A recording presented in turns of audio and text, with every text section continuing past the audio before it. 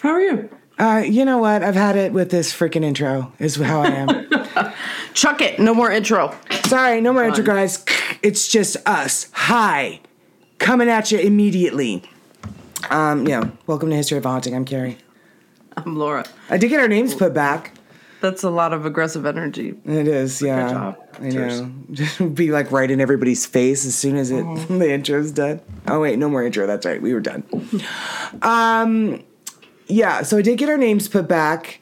Ship went real sideways last week. Everything fell apart. We hadn't, I guess, used the program in a while, and so it was like, well, I'm just going to do whatever the fuck I want. So yeah, that's that. EVPs, how are you doing? You did Christmas shopping this weekend? I feel like I've been doing a little bit here and there for a while, but I still have a few things to get, and it's a couple people to buy for that are difficult that I'm struggling to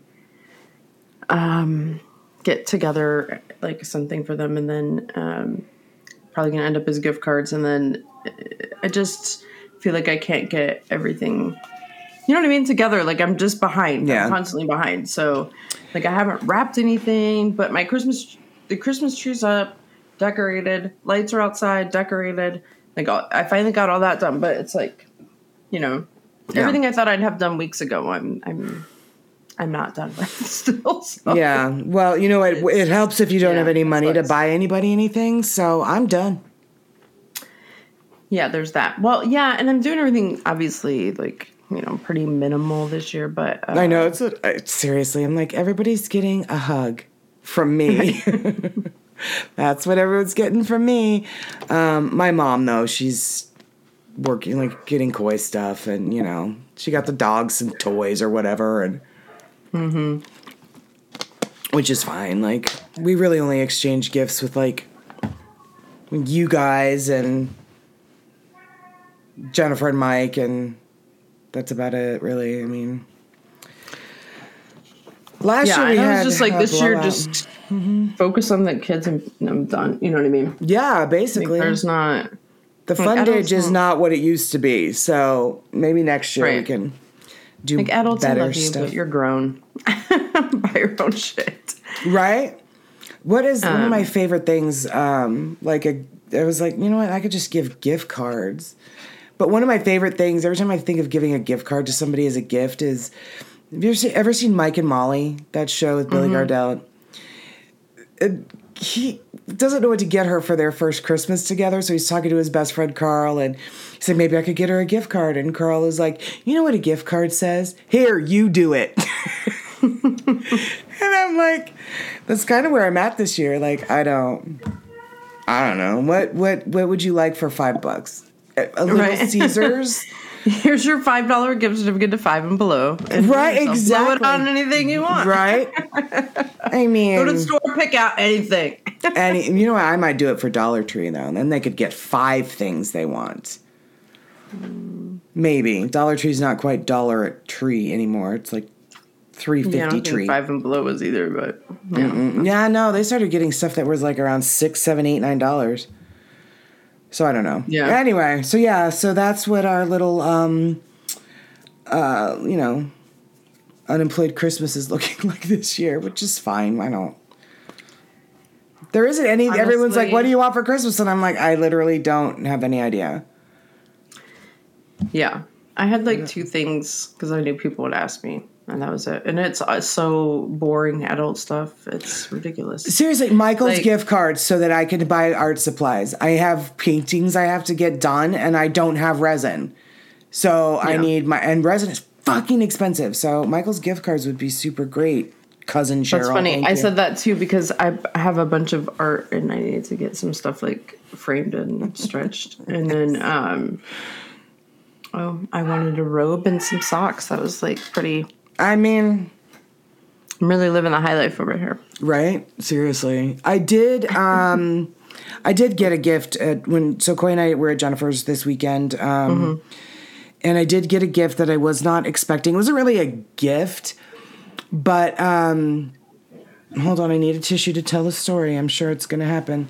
So Jennifer's as everybody knows, Jennifer and I have been friends since we were 8 years old, and our families are very close with each other, and we're very much a part of each other's families. And so Jennifer's grandmother, who was also like my grandmother, she died in October, which you knew, Laura. My mom and I went up for the funeral, and I do.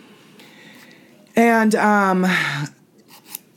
everybody called her Mutti because the German word for mother is Mutter, but when the little kids would try to say Mutter, it came out Mutti. So everybody, adults, kids, everybody always called her Mutti. So Jennifer and her mother, a few weeks ago, went over to her house that her sons now own. Two of her sons now own.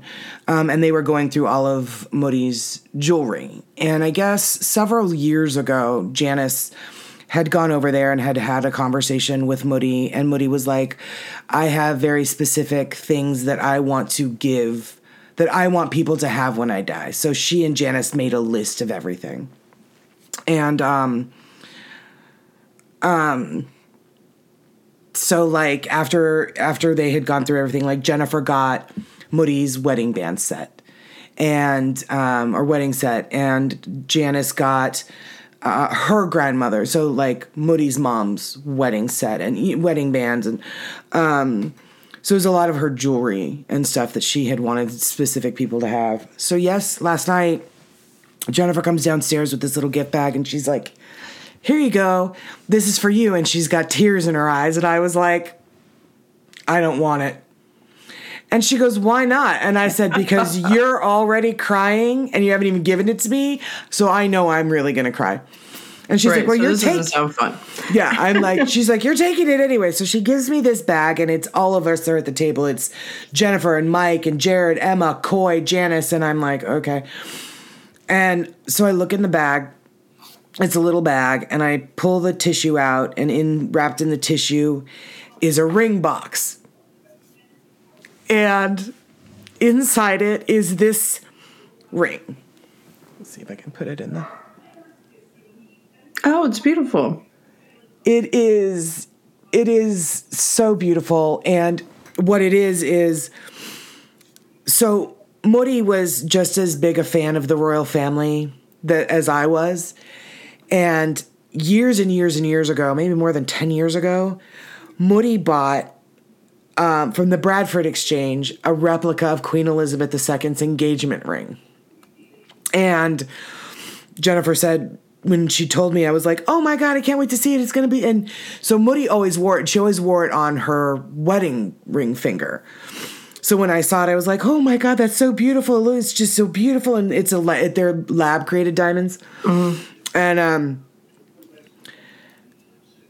in 2016 was when Mutti had Janice come over and designate who got what.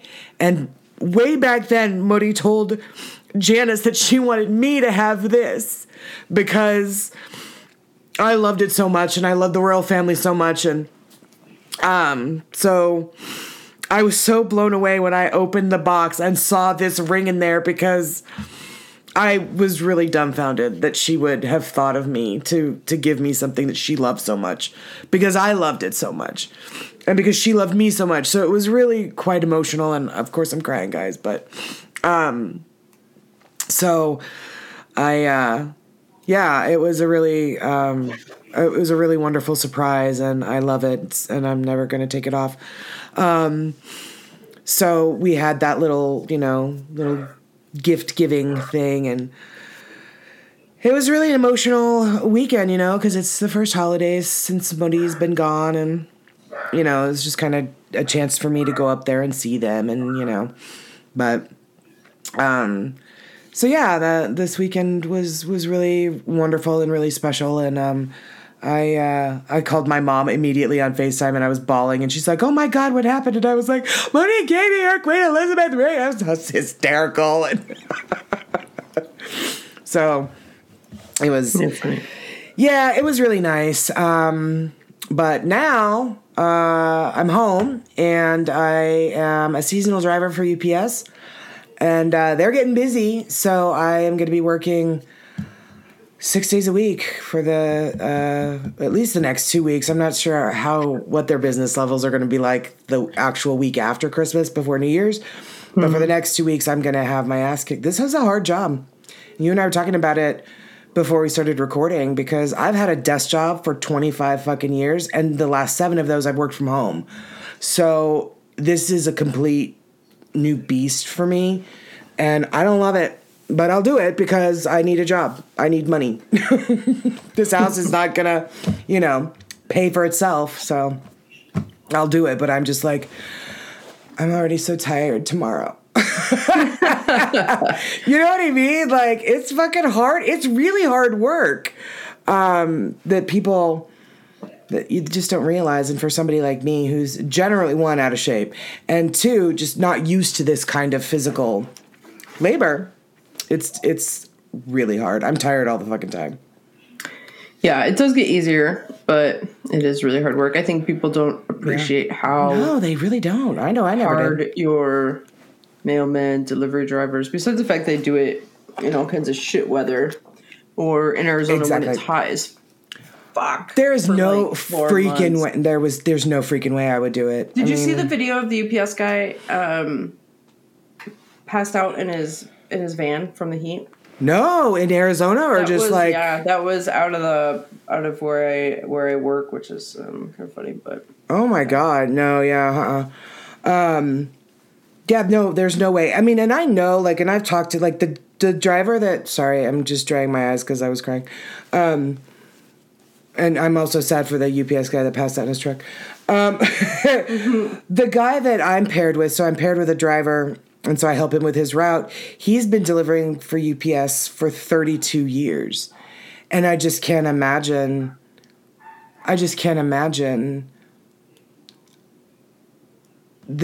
you said, all the different conditions that they have to work in, hurricanes, hurricane weather, unless there's an actual tornado, they're still out there, delivering in this crazy weather, and I just can't. They're really unsung. They're really unsung. For real. Plus, I agree 100%. What I thought was so funny is in my training, and I probably shouldn't be spilling trade secrets, but they told me that above car accidents or traffic accidents, the one accident that UPS delivery people have are dog bites. We just had a bunch of people get bit in really? Arizona, and we literally had some sort of representative come by in the morning and talk about dog bites. Somebody just got chased and almost bit, that I work with, that I see every day. Yeah. And the thing is, it's not people are going where they're not supposed to. People leave their doors open and go walk out, or they have their dogs off the leash, or they...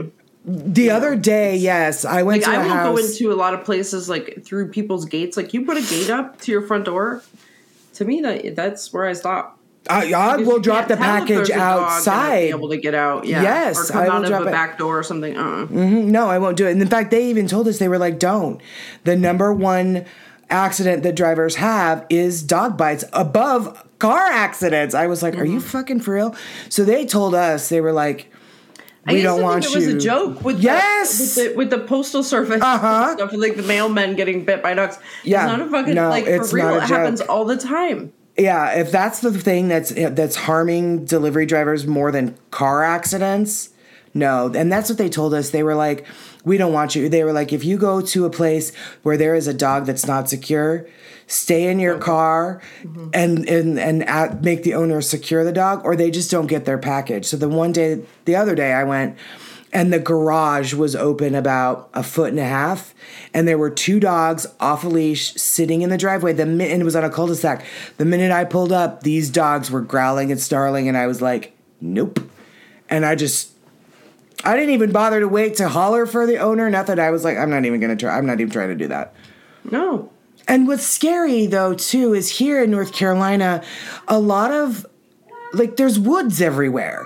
So there are a lot of homes that are in subdivisions, but there's trees everywhere. So you might hear a dog bark and they may not have one, but there may be somebody living on the backside of them that does, that's not secure, could come run through the forest that I don't see. Right. It's no joke, guys. Keep your dogs secure or you just don't get your packages. And honestly, I don't care. I'm not going to do it. I'm not doing it either. I am not going to do it. No, thank you. Yeah, like I might not be able to feel my feet because of the neuropathy, but I don't want to lose one. I still like to have them. I'm a fan. I'm a fan. Yeah, so it's a wild time. But you know what, Laura, when you're like, come do this with me, it's easy money, and I was like, no, this sounds really stupid, and I don't want to do it. But you're right, it is. It is. It's not that difficult. You get exercise. I enjoy driving. Listening to music. It's super easy. Just about everybody is super nice. As long as you don't, have a clean driving record and your car's registered, your driver's license in the state you're delivering in, and you have insurance, then, they want you. They need you. They need the help. So anybody that's considering doing it seasonally, I think, when do they start? November, December? They start hiring for seasonal drivers.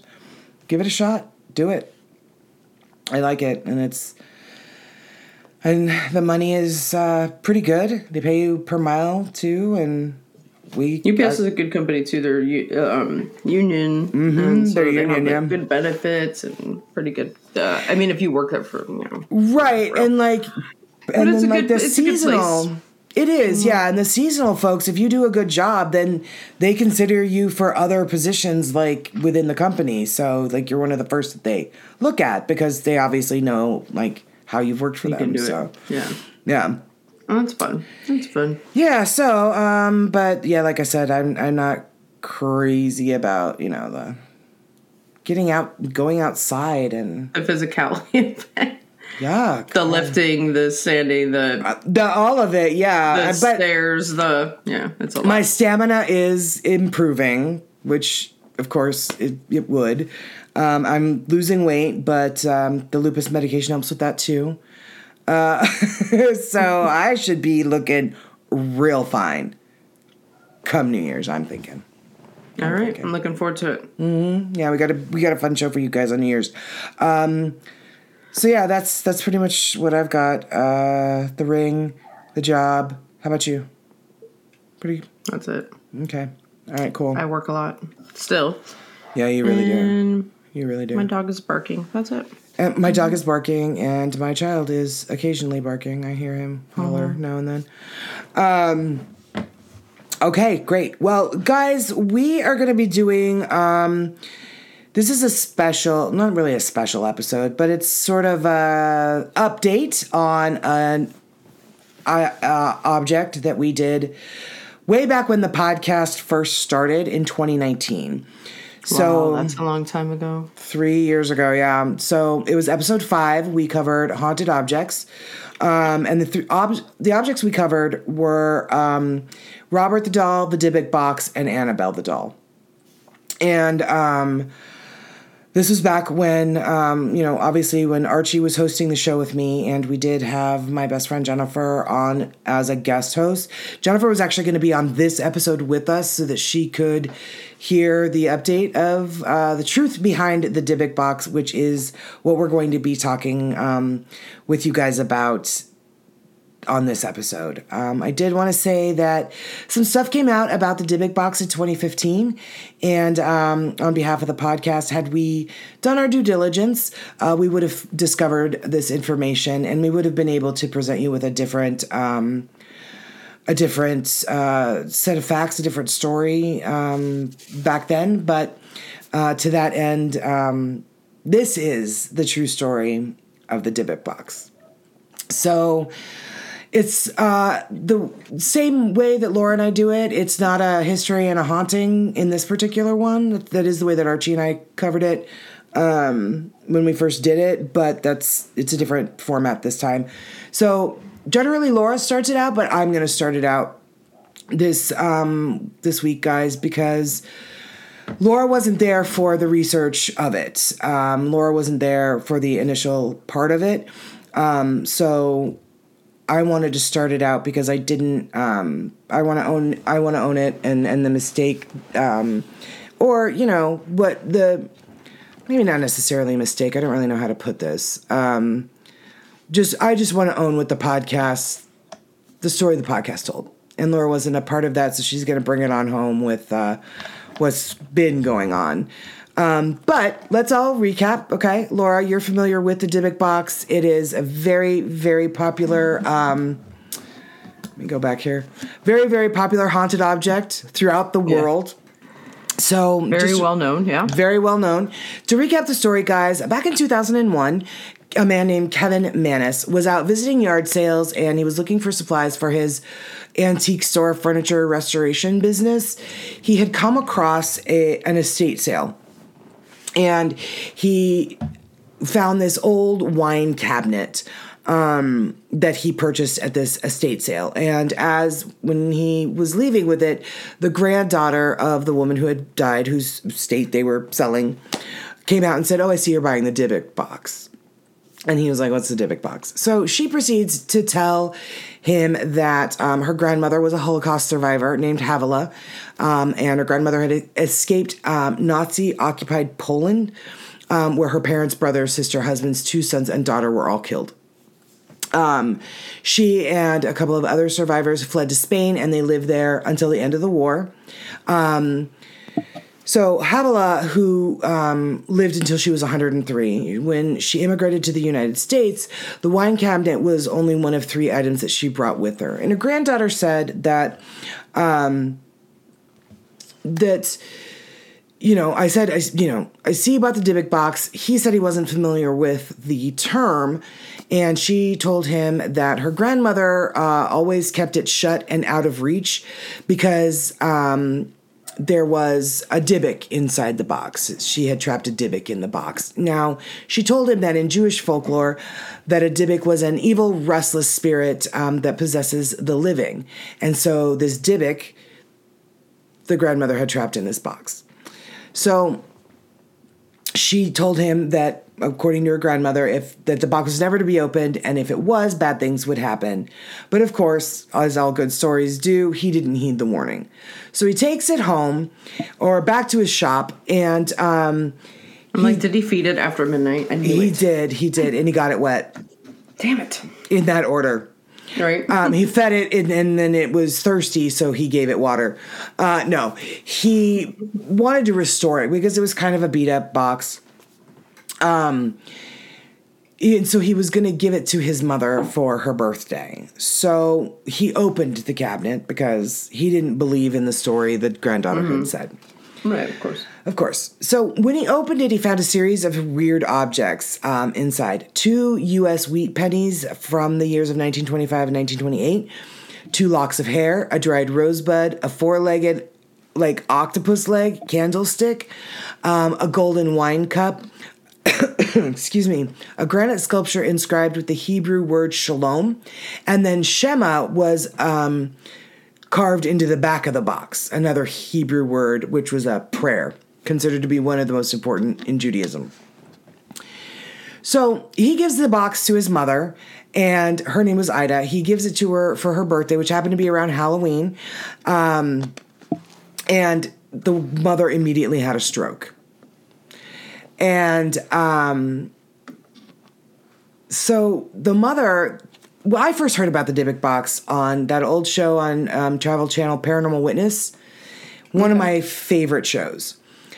But in that episode, the mother gives an interview to Paranormal Witness, and she describes feeling a cold breeze come out of the box as she opened the doors, and then experiencing pure evil coming out. And then she immediately had the stroke. And when she's giving an interview on Paranormal Witness, she does speak like a woman who has had a stroke. So over the course of 2 years, the mother had managed to, from the hospital bed, managed to tell her son, "I don't like the box. The box is evil. Get the box away from me." And I was like, okay. So for his mother's birthday, Kevin Mannis gave his mother a stroke. That was lovely. Nice. So nice. So, Koi, you don't need to do that for me. Right. So over the course of 2 years, he tried to get rid of the box. So he gave it to his sister and her husband, but she got creeped out because the doors kept opening on their own. Then his brother and sister-in-law complained of odd smells coming from the box, primarily cat urine and jasmine. Weird. Right. The new fragrance from Bath and Body Works. I mean, I wish Jennifer were here because she's constantly ordering their soaps. So, in addition, him and his siblings kept suffering from the same recurring nightmares of an old woman with sunken eyes. Most disturbingly, he said that the brother of a store employee died by suicide shortly after visiting the shop and knocking the cabinet accidentally off a shelf. A couple years later, then the worker took his own life too. Wow. So at one point, he tried to give the box to his, and this needs to be noted, then girlfriend. But after right? All this bad shit has happened. Hey, baby. Yeah, I think... I really love you, and I want you to have this. Like, it sounds like she was well on her way to being an ex at that time already. At that, right? For our 1 year anniversary. What the fuck did she do? Right? A gift that his mother didn't even want. Right? It gave gave my mom a stroke. You're gonna love it. Yeah, but I think you're younger and have heard of your stock. You could probably handle it. So after keeping it for some time, she forced him to take it back.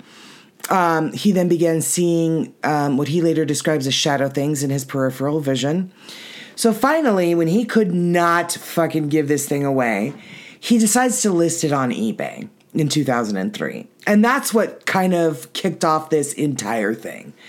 So he has a background in writing, advertising, and entertainment. So he wrote a very long and detailed product description to go along with this box. And he dubbed the box a Dybbuk box. So in the eBay listing, it details how he got it, the crazy things that happened to him, his brother, sister, girlfriend, mom, and why he wants to get rid of it. And toward the end of the description, he writes, "Help me." Okay. So initially, the box was purchased by some college students at a university in Missouri, not the University of Missouri. I don't know the name of the school, but a college in Missouri. And so they see it one night and they're like, "Hey, this is funny. Oh, let's get it." So the one roommate buys it, and as they have it, then they start smelling the cat urine and the jasmine. But then in addition to that, these mysterious black beetle bugs started showing up in their dorm room or their apartment, wherever they were living. A couple of them started losing their hair. They were all plagued with nightmares. They were like, "You need to get rid of this goddamn box." So they list it again. And one of the professors, this Jason Haxton, buys it. And he's intrigued by the box like, everybody. So he was the director of the Museum of Osteopathic Medicine in Missouri. He's studied American antiques and ancient artifacts for decades, and he was fascinated by this mysterious wine cabinet. So he actually would later go on to write a book about it. He was also on Paranormal Witness. So was Kevin Mannis. And in the book, he talks about what befell him: bleeding eyes, random choking attacks, recurring dreams of a creepy old woman in the first few months of buying the box, in addition to the cat urine, the bugs, just foul all around. So that's essentially the story of the Dybbuk box. Since then, it has captured the popular imagination, becoming stuff of internet legend. Like I said, a number of podcasts have covered this box, including this one. But it has also become the stuff of internet commerce. So you can buy Dybbuk boxes of all shapes and sizes now on Etsy, on eBay, and a website called the Dybbuk Box Store. That's hilarious. That's like Right. the Container Store, but But for the occult or Extra. some kind of crazy shit, yeah. You can even watch people open Dybbuk boxes on YouTube. that's awesome. Tens of thousands of viewers all the time. In 2012, the most prominent of 3 movies about the Dybbuk box, The Possession, was produced by filmmaker Sam Raimi, and it was subsequently released with one of my very favorite actors, Jeffrey Dean Morgan. I love him so much. So he's in it, and essentially it's kind of follows the same storyline. A family comes across this wine cabinet. The little girl gets possessed. They have to work with rabbis and to save her from this horrible Dybbuk. That's basically the film, but much scarier. And Jeffrey Dean Morgan has like better facial expressions. So both Kevin Mannis and this Jason Haxton were production consultants on the film. Okay. So, at the time the movie was released, an Entertainment Weekly article published that director Ole Bornedal, I don't know, I've never heard of him, he claimed that really weird things happened during production. He describes standing underneath an unlit neon light that randomly exploded and says that 5 days after shooting Wrapped, all of the props on the film were destroyed in a mysterious fire. I also looked into this, and Jeffrey Dean Morgan also said he witnessed that light exploding and then other weird things happening on set. To the point where somebody on the crew suggested they bring the real Dybbuk box to the set, and Jeffrey Dean Morgan was like, absolutely not. No. Wow, okay. You cannot bring that box here. Yeah, like White Temp. Jeffrey Dean Morgan is the guy from... Supernatural and The Walking Dead. Right, the Walking Dead guy with the bat, right? Yep, Negan. Yeah, okay. Yeah. Just to make sure I was thinking the same guy, all right. Yeah. So, yeah, he was like, absolutely not. So, over the subsequent 5 years, Dybbuk fever has hit an all-time high thanks to your friend and mine, famed ghost hunter Zach Bagans, who, if you don't know who he is, come out from under that rock. He is the host of the Travel Channel's Ghost Adventure show, and now it's 900 spinoffs. So, in 2016, it was revealed that Haxton sold the box to Bagans for a sum that neither party will to this day reveal how much he bought it for. So that year, Bagans featured both Mannis and Haxton on an episode of Ghost Adventure's Deadly Possessions, which I've seen that episode. Is it good? No. No. Okay. No, yeah, nothing he does is good. So in the episode, though, he brings the box to his haunted museum in Vegas, and today it is one of the museum's like biggest attractions, touted as the world's most haunted object. So a couple of years ago, when COVID hit, Bagans created a new show, Ghost Adventures Quarantine, where they investigate haunted items in his museum. Okay. And one of it they did of the Dybbuk box. And Bagans supposedly heard it say Kevin, the box say Kevin. So I don't know if you've seen it or been to the museum, but Zach Bagans currently has it on display in a fairly thick plexiglass case. Mm-hmm. The box is like surrounded in salt, and there's sage all around it. And there's a camera trained on it 24/7. And Zach Bagans and his employees swear that they'll come in, the doors will have been shut when they left of the box, and they will be opened when they come in. They also claim that the salt line around the box is like moved from the box outward, like almost like whatever's in there is trying to test like its boundary. Mm-hmm. Yeah. So, the show captured on camera what Bagans and his crew claimed was a figure that manifested inside the box. The highlight of the episode, however, at least from the media standpoint, and I don't know if you heard about this, Archie does talk about it in our episode. I remember, yeah.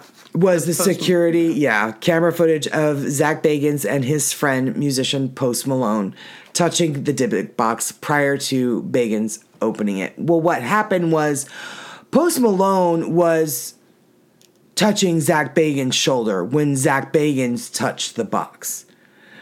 But what followed was kind of a series of bad luck events for Post Malone. Like, I think his plane skid off a runway, and then his Rolls Royce was stolen, and then his home was broken into. So it was just a series, and it just so happened to occur right after that. Right after this Dybbuk box thing. So, what I do want to talk about for a minute is, what is a Dybbuk actually? So, before we talk about a Dybbuk, I want to talk about Teshuvah, which is, in the Jewish tradition, it is repentance, essentially. Like for Christianity, it is repentance. Teshuvah is a Hebrew word that translates as returning. And one of the Hebrew words for sin is chet, which in Hebrew means to go astray. So, therefore, the idea of repentance in the Jewish faith is thought to be a return to the path of righteousness. Now, Teshuvah can be done at any time, but the high holiday season and Yom Kippur especially is considered a particularly auspicious time for it. The process of repentance includes 3 stages: confession, regret, and a vow to never repeat the misdeed.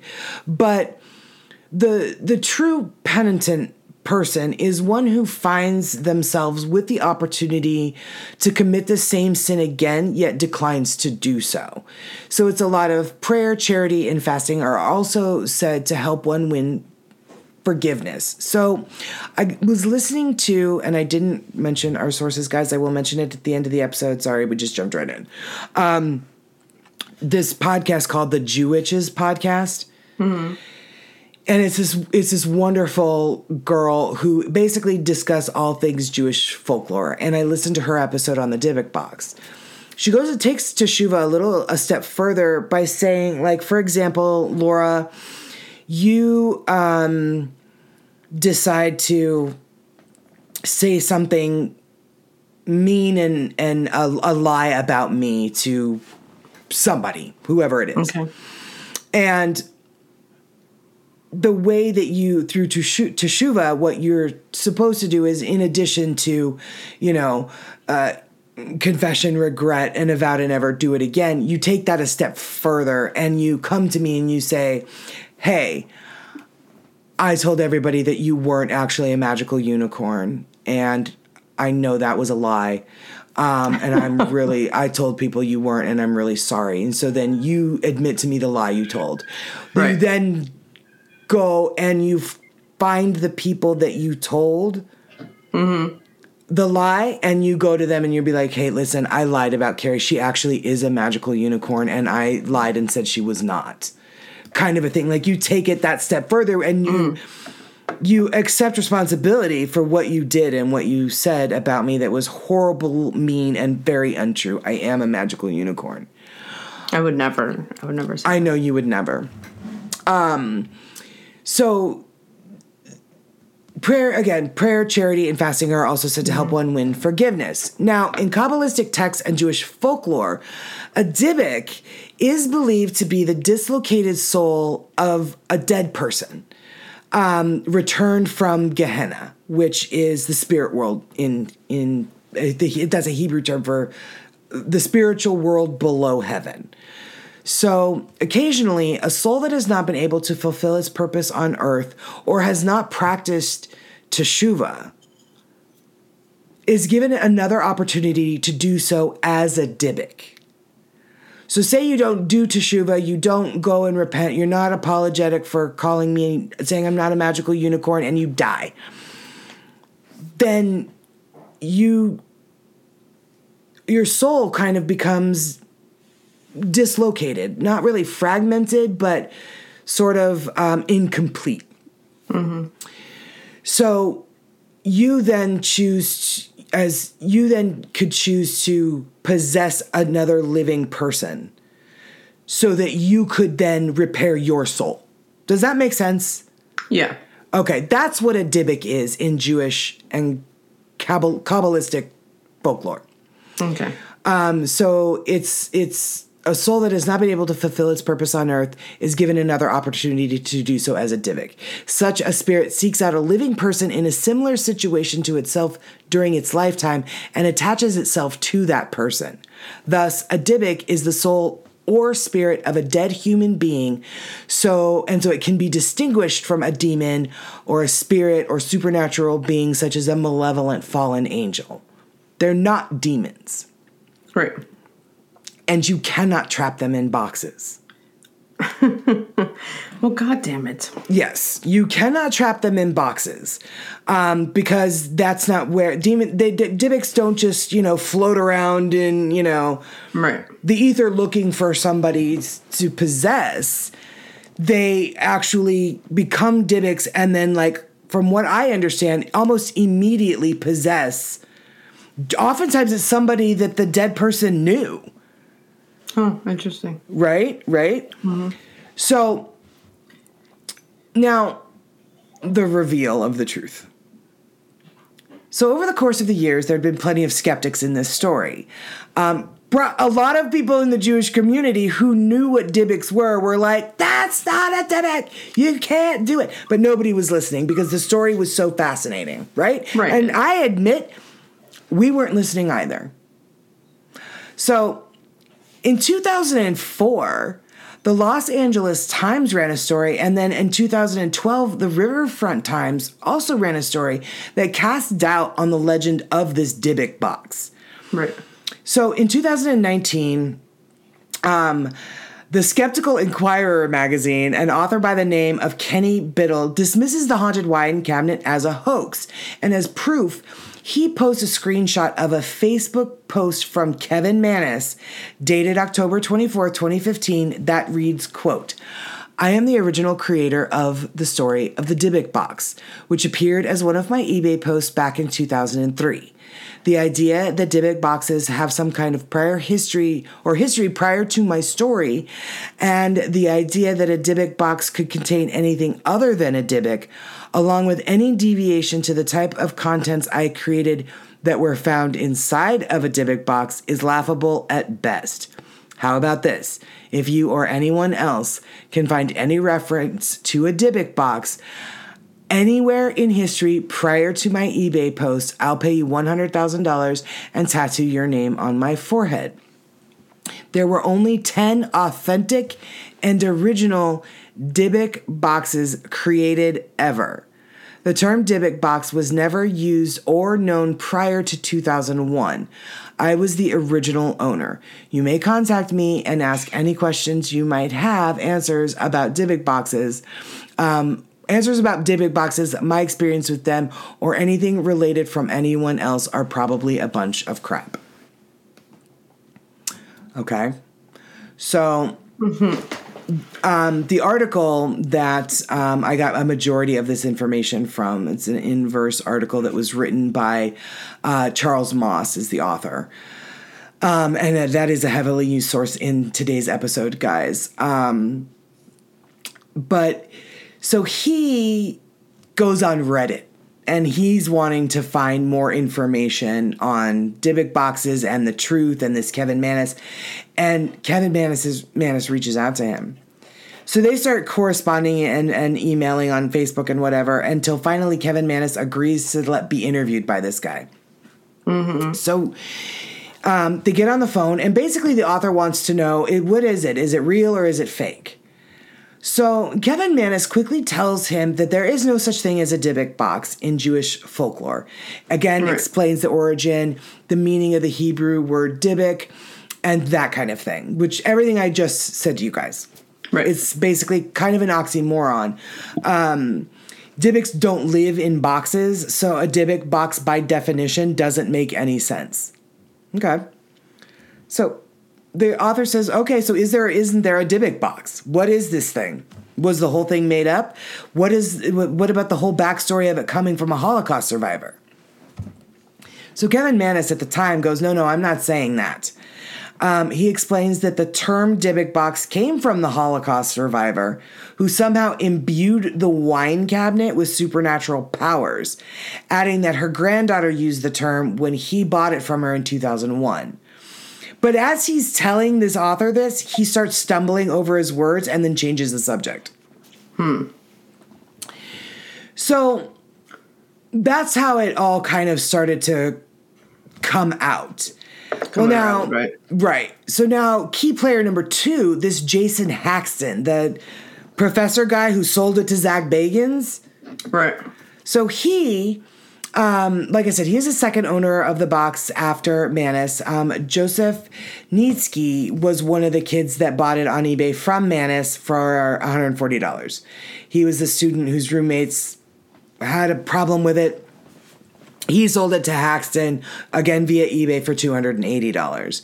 So in his post, he detailed, like I mentioned earlier, strange things that happened, car troubles, strange smells, hair loss. He kept an online blog detailing some of these events at the time, but that's since been deleted. And now the guy is practically a ghost online. The author of this article found an email address from him, but his message bounced back. So now, both Manus and Haxton received money from their work on that movie, The Possession. But Haxton seems to have benefited the most from the Dybbuk box, financially and publicity-wise. So he's considered the expert on the subject, partly because he had it the longest out of all of its owners, partly because he wrote a book on it, partly because he's made himself so available for media appearances. Right. Kevin Manus says about him, Jason was very Johnny on the spot to make money off of it. But you weren't? Okay. Right. So, Haxton, who the author of this article also spoke with on the phone and emailed several times, has some criticism of his own about Kevin Manus. So he says that this Haxton guy said, I think Kevin was shocked because though he might have come up with the idea and the concept, he would never have gotten the book written. He never finishes anything. He never would have gotten the movie done. I got red carpet treatment and everything. I was with the stars and he was the background noise. And it probably pissed him off, but that's the way it is. And I thought, what the hell? What kind of a pissing match is this? Manus, the original guy, for his part, denies that the fame surrounding Haxton's book and public appearances ever bugged him. Huh. Yeah. So some of the rivalry between the men can be explained by the end of Haxton's book, in which he calls Manus out, accusing him of making the whole thing up. But despite this assertion, Haxton believes the Dybbuk box's powers are real. His theory to that, he thinks that Manus himself cursed it using Kabbalah. That's an interesting take. It is an interesting take, aside from the fact that they are basically blatantly robbing, distorting, and screwing over these two very legitimate religious faiths. So Haxton goes on to say, did the con man get conned by God? That's seriously my take on it. Someone screwed around thinking it was funny and they were in control. It was like playing with fire. It was funny until it wasn't. Regardless of whether he made it or not, it doesn't even really matter. It had to start somewhere, but something is in there and it's bigger than Kevin. Interesting. Yeah. So go ahead, bring it on home and let everybody know what's what on what. All right. So the next time the author talks to Manus, he calls him on his bullshit. And that's when he tells me everything he wrote in his 2003 eBay listing is a work of fiction. No shit. Isn't that disgusting? I'm a creative writer, he says. The Dybbuk box is a story that I created, and the Dybbuk box story has done exactly what I intended it to do when I posted it 20 years ago. Which is what I ask him, which is to become an interactive horror story in real time, he says. Though Manus did buy the wine cabinet at a yard sale, it was from an attorney, not the granddaughter of a Holocaust survivor. Again, another disgusting thing that he added to this story. Right. The carving in the back of it is my carving, he says. The stone that was in the box is something that is a signature creation of mine also. Make no mistake, I conceived of the Dybbuk box, the name, the term, the idea, and wrote this creative story around it to post on eBay. I verified this with two of his friends, Kurt Morris and Matthew Shaggy Christensen, who worked with Maness at a bar called Club Underground in Beaverton, Oregon, at the time he was concocting his story. The hair in the Dybbuk box, that's my hair, yeah, Christensen confesses. Isn't that disgusting? Yeah. Kevin is one of the most brilliant people that I've ever met, Morris tells me over the phone. The specific box was Kevin at a low point needing some money, and in his brilliant mind, he came up with an incredible story that he knew would sell, and it became the phenomenon that it is now. Maness says it wasn't money issues that motivated him, but relationship problems with his girlfriend and a host of other bad luck events. He says he channeled all that negative energy into his tall tale. At the time I created the Dybbuk box, it was during Yom Kippur, the Day of Atonement. He writes in a Facebook message to me, I created the box whilst praying and asking for forgiveness for all of the sins that I had committed that I knew about, and perhaps even more important, the sins I had committed that I didn't know about. Now, again, I love this bullshit because essentially, like I mentioned, Yom Kippur, Teshuvah, that's what you do. Asking for forgiveness for your sins. I knew I committed ones I didn't. So you're doing this while you're creating this huge lie and involving two different religions or two different branches of a religion. Now you're dragging Holocaust survivors through it because Havilah's not real either. Mm-hmm. And in an effort to be practicing Teshuvah, but you're blatantly shitting on the practice of Teshuvah. What? Mm-hmm.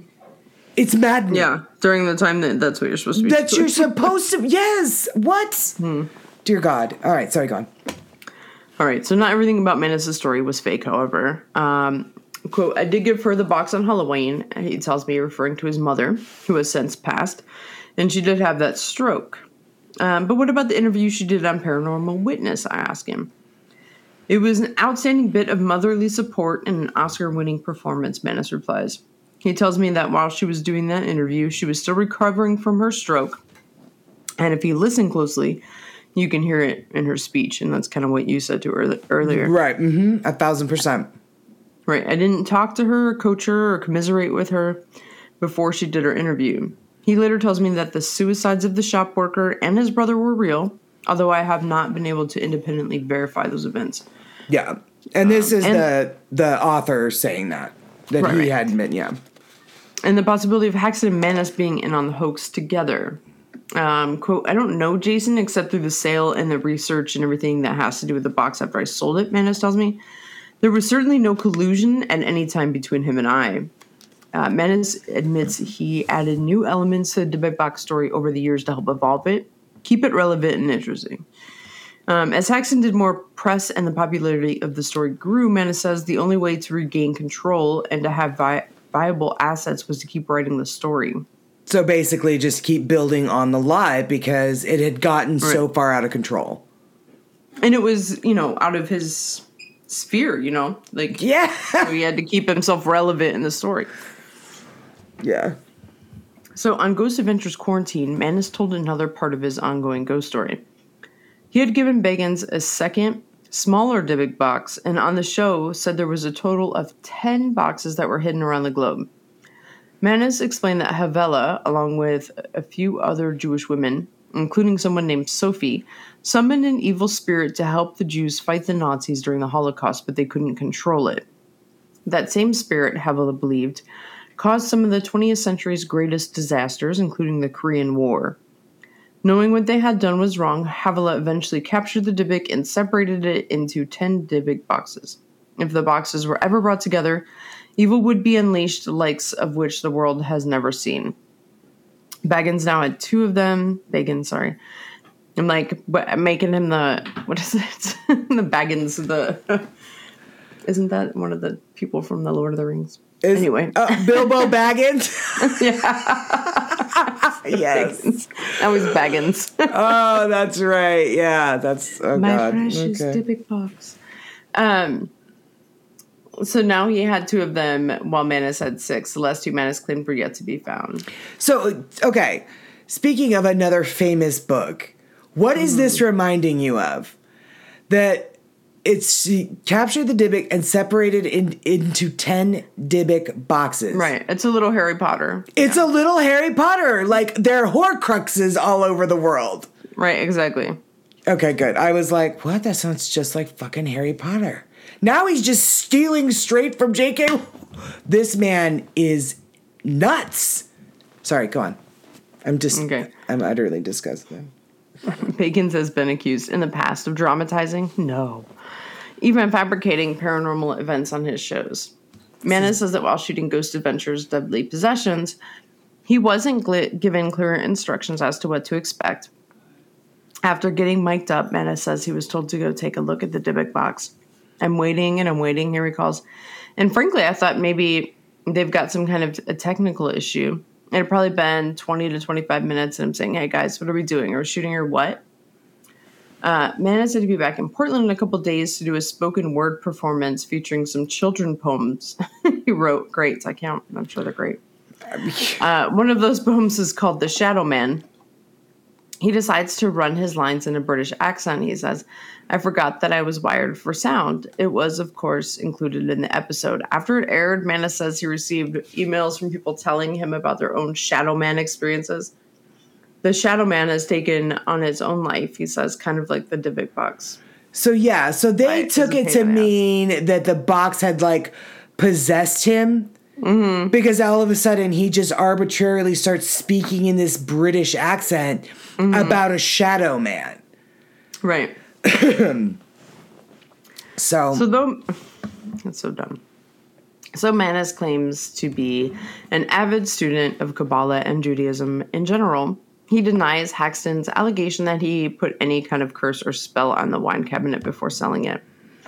In fact, Manus recalls talking to Haxton over the phone and telling him the box was fake. I said, listen, man, this is a ghost story, okay? I told Joseph, the initial eBay buyer, that I'm sorry if he didn't tell you. His response to me was, Kevin, you don't have to pretend with us. This isn't to say Manus doesn't believe some of the strange things that have happened to him and other people who have come into contact with his Dybbuk box. He says that though he doesn't necessarily link it to the box, Haxton, Bagans, and he have all had sewer-related problems while in possession of the wine cabinet. Manus claims that while doing radio interviews with Haxton over the years, the stations experienced technical difficulties, and mishaps have also befallen listeners. Yeah, shit happens to people. Literally, shit happens sometimes. That's sewer-related problems. Oh my God, I hope that you and I don't now. We'll keep you guys posted, though, if we do. Will we? I don't know. Anyway, when we've done radio interviews, people would call up and say, hey, my computer just burst into flames when I brought a picture of the box up. He says, a woman called up during a show one time saying that her truck had caught on fire when she brought an image up. That sounds just like bad wiring. That sounds like bad wiring. And also, were you in the middle of driving the truck and you were looking at photos? Like that's not safe. That. I have a lot of questions about that one. Mm-hmm. On the other hand, Manus says that he said people accuse him of being a grifter and a scammer. No. People don't because you are. Online. Right. He says they say very nasty things. Even when I reveal to Haxton that Manus has confessed to making the whole thing up, Haxton, maintains that everything that's happened to him because of the box is true. And ultimately, he says it's been more of a blessing than a curse. Of course it is, because you made a bunch of money off it. A bunch of money off of it, yeah. Mm-hmm. I always call it a wish box, says Haxton. Whoever created the Dybbuk box gave it a power to do something. The creation of the Dybbuk box and its story created a ripple effect in people's lives. Referring to Manus, he adds, the sum of the Dybbuk box is greater than he ever imagined. The sum of his bottom line. And what I wanted to know, would the current owner of the box make of Manus's admission? On Tuesday, I emailed Bagans, who initially declined to be interviewed for this piece via a Haunted Museum representative, to inform him of Manus's confession that set off a flurry of communication between the two men that I later became privy to. Manus messages me via Facebook to say he'd just gotten a call from Bagans. Not good, he writes. Not happy. And you won't believe the shit happening now around me. Seriously, like I'm getting bombarded with the curse. Then he I genuinely happened to believe him in the last week. What? I genuinely believe that Bagans probably did call him to be like, what the fuck is this? Yeah. Oh, I bet. And why am I hearing about it from a reporter? Mm-hmm. Yeah, I believe that happened, but... Yeah, so I guess a bunch of bad shit happened to him afterwards. He said that his car broke down, his girlfriend left him, her mother died, and 2 of his friends passed away. I'm not going to go into the rest of the stuff that has occurred over the last 7 days, he adds, but it is striking to say the least, and it keeps on coming. Despite all this, in a subsequent message, he still refers to the original Dybbuk box story he wrote as quote-unquote fictional. Later, I hear from Bagans via email. Quote, since owning the Dybbuk box, there have been countless documented experiences people have had with it, Bagans writes. Not just from myself, but my museum staff, my fellow crew members, visitors, and most notably Post Malone. He also claims that multiple guests have been seriously affected in the Dybbuk box room in his museum, some of them escorted out on a stretcher by EMT personnel. I don't believe this to be the full truth, he writes in response to what Manus told me about making the story up. He cites some of the things that have befallen Manus in the past week, which Manus has also shared with him. I think there is so much more to the Dybbuk box, and regardless of its origins, it is very much cursed and evil, Bagans continues. Bagans. I'm not surprised that more controversy and conflict keep arising from it. The Dybbuk box has always raised questions and intrigue, and this adds to its narrative. For those who always doubted Manus' story, this article is their confirmation. For those who believe in the Dybbuk box, Manus' admission won't have much effect on them at all. No. The Dybbuk box has been the focus of books, a major motion picture, and TV shows. Bagans writes in the conclusion of his email, there is more to this powerful, cursed item. Its story is still being told. But here's the thing. This story is still being told and being added on, and being added to on the basis of the Jewish faith, which has been proven to be incorrect. Dybbuk is not a demon. It can't be trapped in a box. So why are any of us to believe any of them anymore? Yes, 1,000%. The idea, and that was one of the things, hang on guys, I closed my notes before I gave the sources. So let's just do the sources real quick. Like the Jewishes podcast, the Inverse.com article by Charles Moss, New World, Encyclopedia.com, and MyJewishLearning.com are all of our sources for this episode. Which I regret not using. Well, the Jewishes podcast is new, but I regret not. Well, no. I just regret. I regret everything. Laura regrets nothing. Which is something that the Jewishes podcast pointed out as well, and I highly recommend you guys go in and take a listen to it because she really does go into a really wonderful explanation of what a Dybbuk is, Teshuvah, and how important that is to Judaism, and that essentially they're just this guy who claims to be Jewish, this Kevin Manus. Why would you do that to your own faith? But then at the same time, like, a lot of people do a bunch of really shitty shit in the name of Christianity. And well, that's pretty normal for people to, like, capitalize on the faith and... Yeah, it's just really, really awful stuff. Mysticism that surrounds religion, right? Any religion, especially when people don't really understand it. Yeah, yeah. It is a really good story. It's a good story. I mean, at the end of the day, that's the one thing that he really has going for him is that he came up with a great story.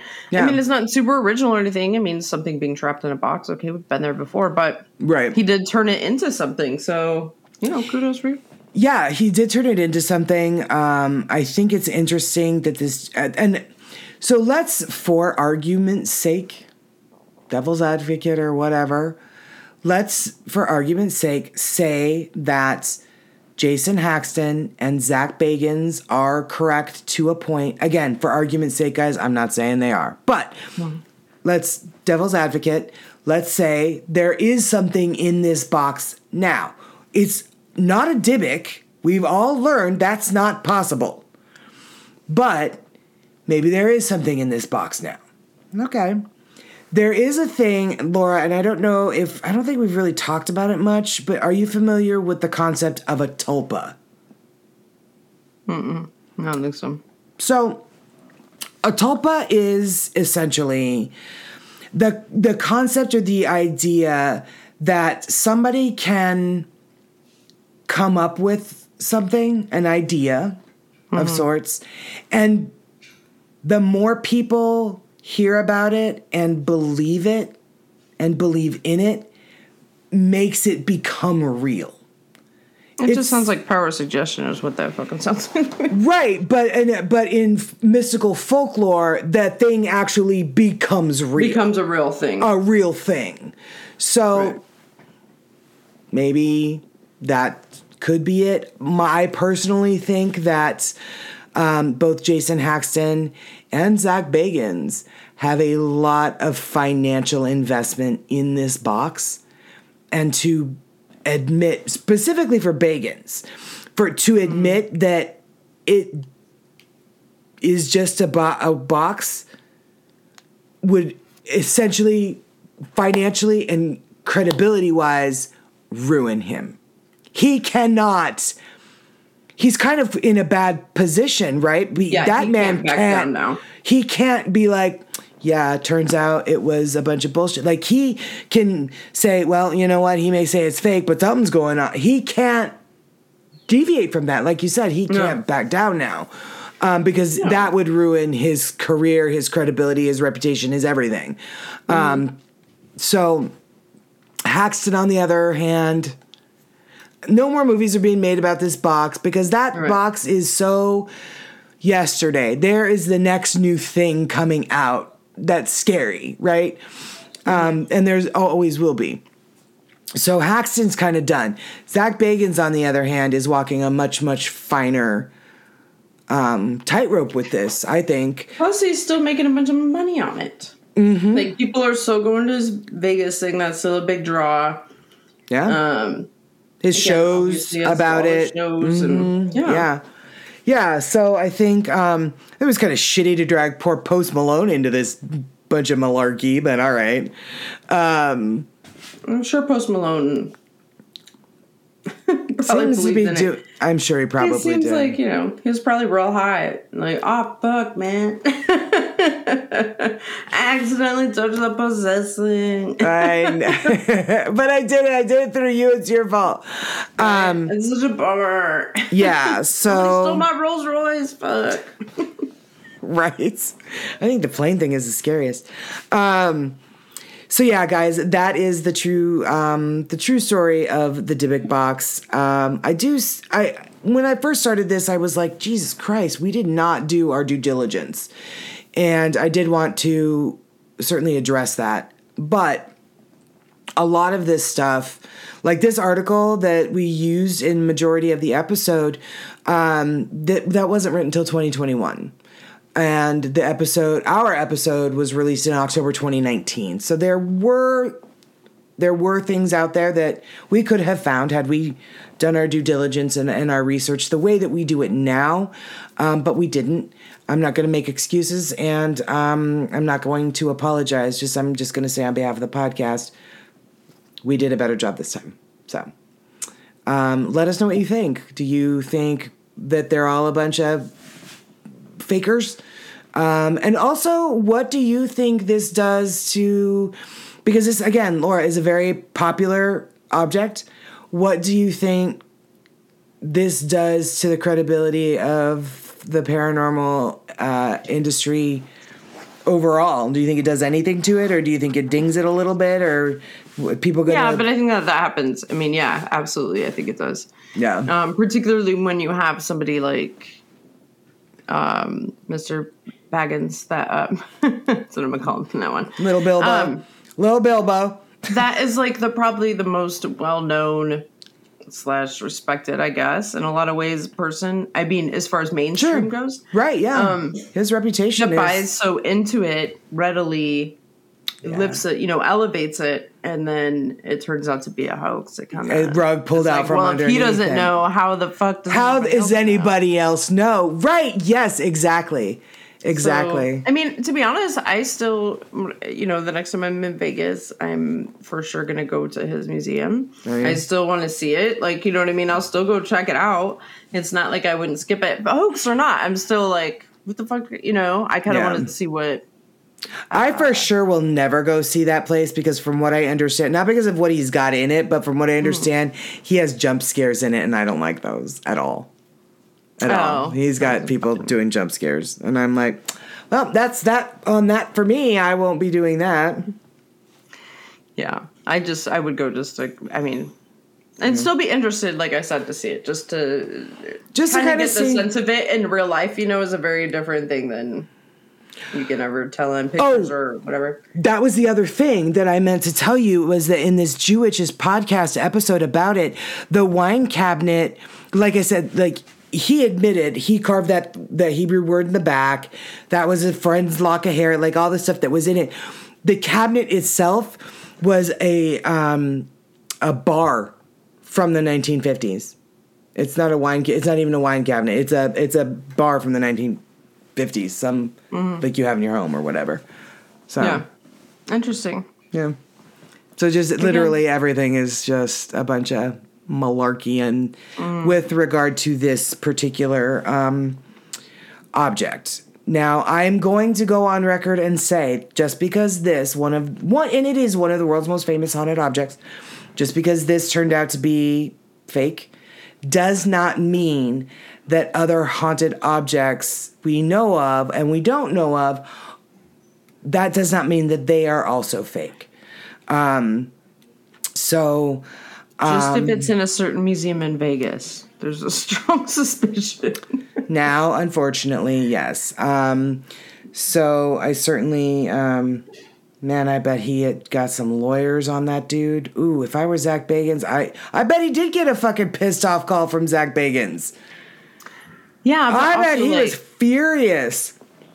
Yeah, I don't know. Yeah. I don't know what he's going to do. He didn't buy it directly from him. Well, no, he's not. And this has been a couple, 2021 was when the article was published anyway. So anyway, I will say that, that just because this turned out to be a bunch of bullshit, doesn't mean that other haunted objects, that we have covered on the show and that you guys are aware of and that people, even ones that we're not aware of, things that are affecting people's lives on the regular, that doesn't mean that those are fake. But yeah, apologies to the Jewish community, and because they were calling bullshit them from day one, and nobody was listening. Everybody ignored all of these people that were like, "That's not even what a gimmick is." You know what I mean? Like that's just to make. Drag a Holocaust survivor in it, even though she was fake. No. Don't do that. That was even more disgusting. Or just as disgusting. Like, stop it. Let's quit. Let's quit doing that, guys. Let's not. Don't bring in actual people that have suffered tremendously into your disgusting story that you say you were writing during Yom Kippur when you should have been observing Teshuvah. That whole part about him saying that he was doing Yom Kippur while begging for forgiveness for his sins that he committed and didn't know he was committing. And I was like, are you sure you're a Jew? Because you don't seem to know what the religion is really about. That one part blew me away. I was like, is he fucking for real with this? So, anyway, guys, thanks for hanging in with us. Thanks for checking out this episode. Certainly, definitely. Possibly, maybe, if you wanna, or you probably should for sure, check out the episode on the Dybbuk box of Jewish's podcast. You can get them where you can find us, everywhere you listen to podcasts. It's really wonderful. And the girl is really, she knows her stuff, and I'm enjoying the episodes and the things that she covers in Jewish folklore. So, cool. Yeah. So I definitely recommend that. We did our sources, and Laura, why don't you let everybody know where they can follow us should they choose to do so, and I believe they will. Of course, why wouldn't you? I mean, you can follow us on Instagram, Facebook, and TikTok at HOH Podcast. And further on the TikTok at HOH Carrie and HOH co-host Laura. Yeah. So anyway, that's that, guys. Thank you so much. With mine and Laura's schedules being kind of all over the place and herky-jerky, we will still be putting episodes out every week, but as you're finding, we're not able to get those done on Saturdays. We're going to be just recording as we're able to, dropping them as soon as we got them. So it is late on a Sunday night, so this will come out first thing Monday morning, along with our Monday morning story, which we're getting ready to do here in a minute. And otherwise, to that end, as always, stay safe out there, because you never know who or what Dybbuk. Yeah. is sitting there going, that's not even what I am. You're not telling it right. You're not fucking listening. You're not listening. Bye, guys.